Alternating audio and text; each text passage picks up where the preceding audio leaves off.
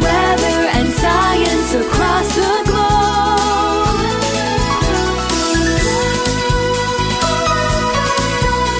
The Weather Jazz Podcast. It's a ghost. By golly, it is a ghost. A ghost on a satellite image? You guys are crazy. Well, hold on, mates. The Weather Jazz host is spot on. As winter approaches, something strange happens along the East Coast. It's something Andre calls the East Coast Ghost. Don't be frightened. It's all good. And it's time to demystify it. Today on Weather Jazz. Weather Jazz. Weather Jazz. Weather Jazz.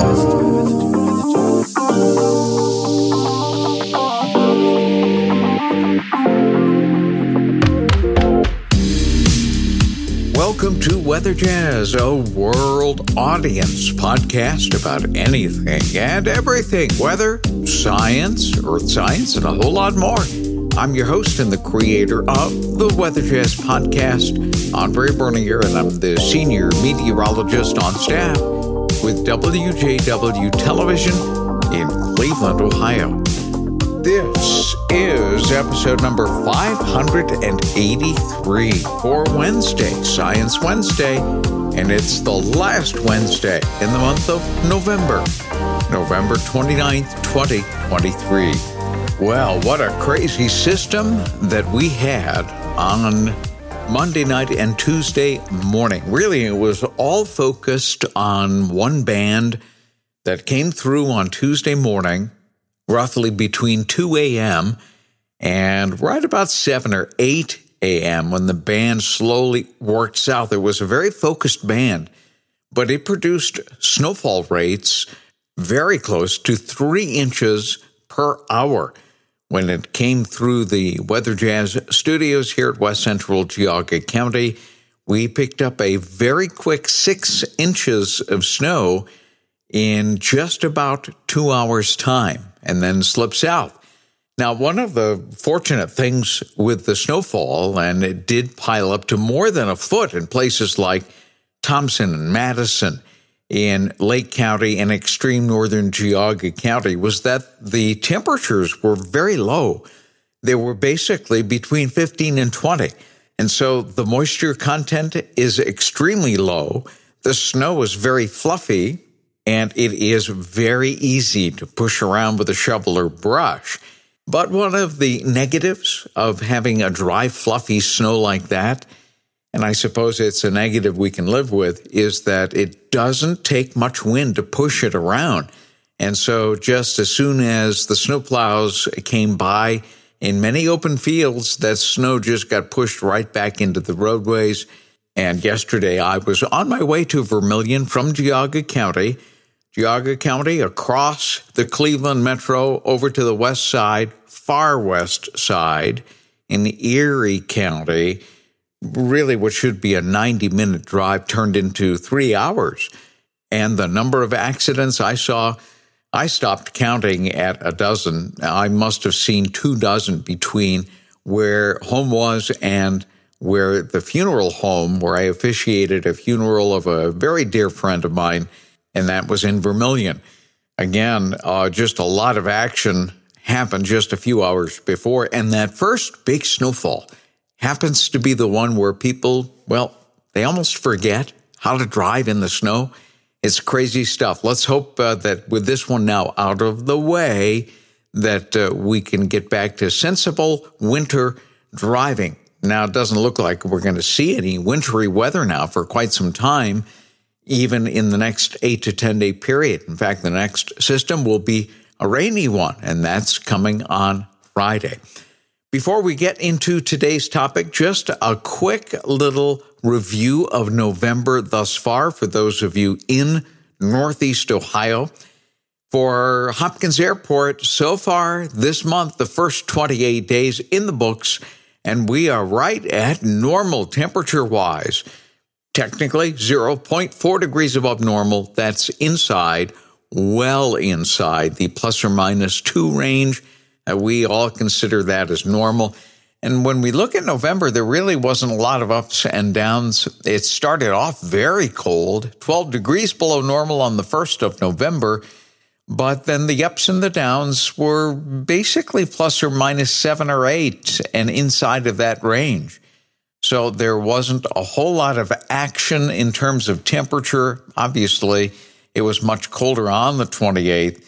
The stats are still missing for that date, so that's going to be interesting to see how that all pans out. It probably won't make a big difference in the overall picture.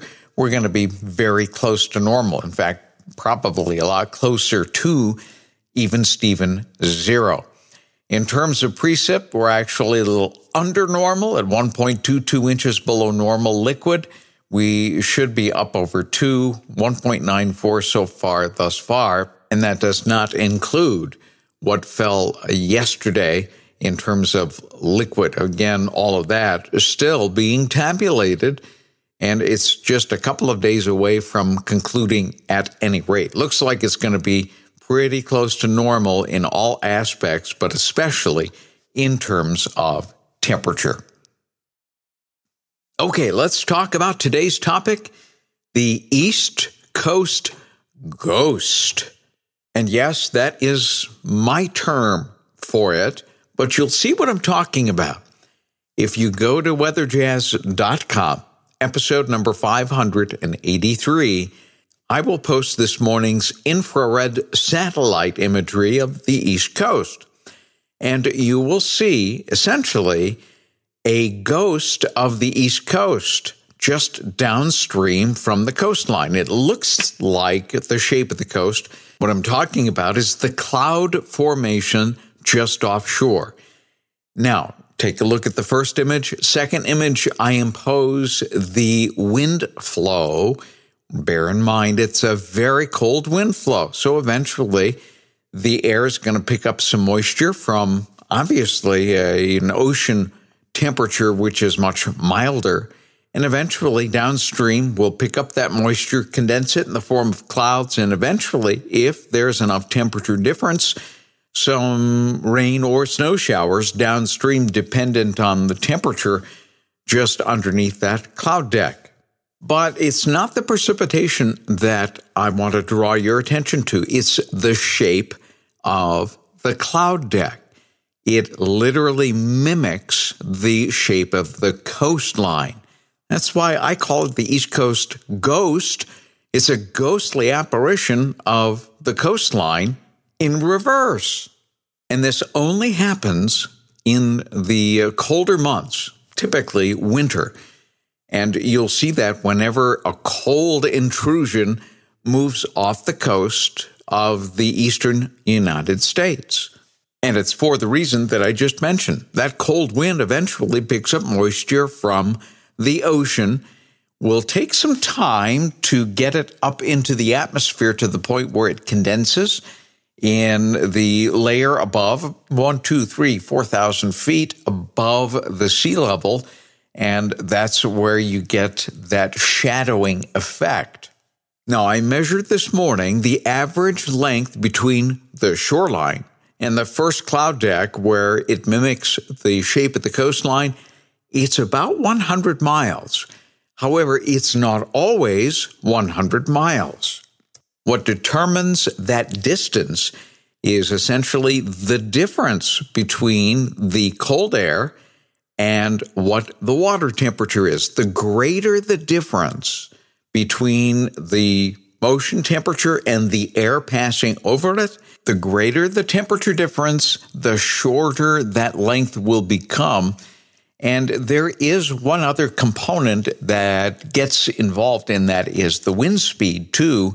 You have to consider that as well, and something that we call resident time over a body of water. So if it's slower, that number will be even shorter. So I suspect that in the super coldest air that moves off the East Coast in the dead of winter, that you can get some of those distances between the shoreline and that first deck of clouds that mimics the East Coast shoreline shape to maybe even 20 or 25 miles. and maybe even shorter if the air is extremely cold, one of those supercharged cold Arctic air masses that move off of the east coast. So you'll see that shape.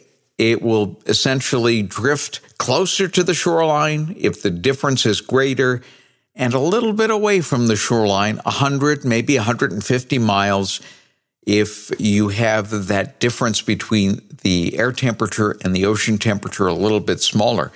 Suffice to say, so long as it's there and it's an entire air mass moving off of the East Coast, you're going to see that shape, that outline in reverse of the East Coast shape just downstream from the coastline. So take a look at that. I'm going to share a lot more on Fox 8 News tonight at 6 p.m. Join me then, and I'll share some of the pictures and maybe elaborate just a little bit. But, of course, those pictures are available right now if you simply go to weatherjazz.com, episode number 583.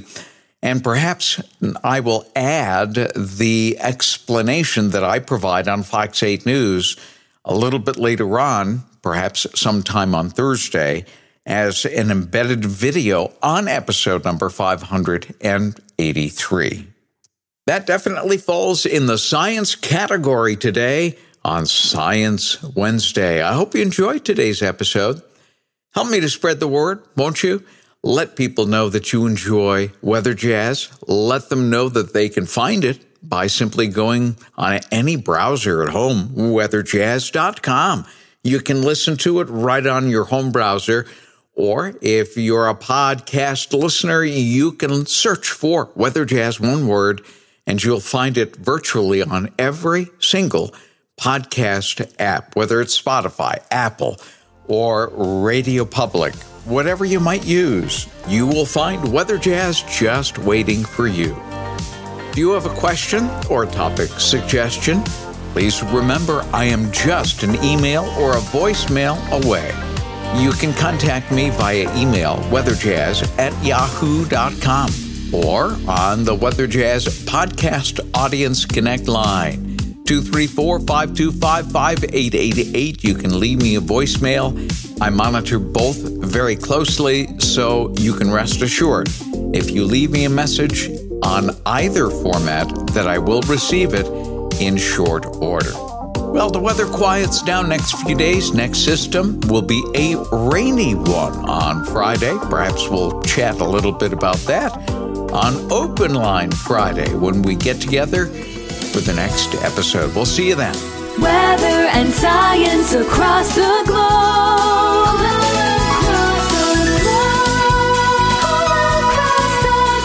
The Weather Jazz Podcast.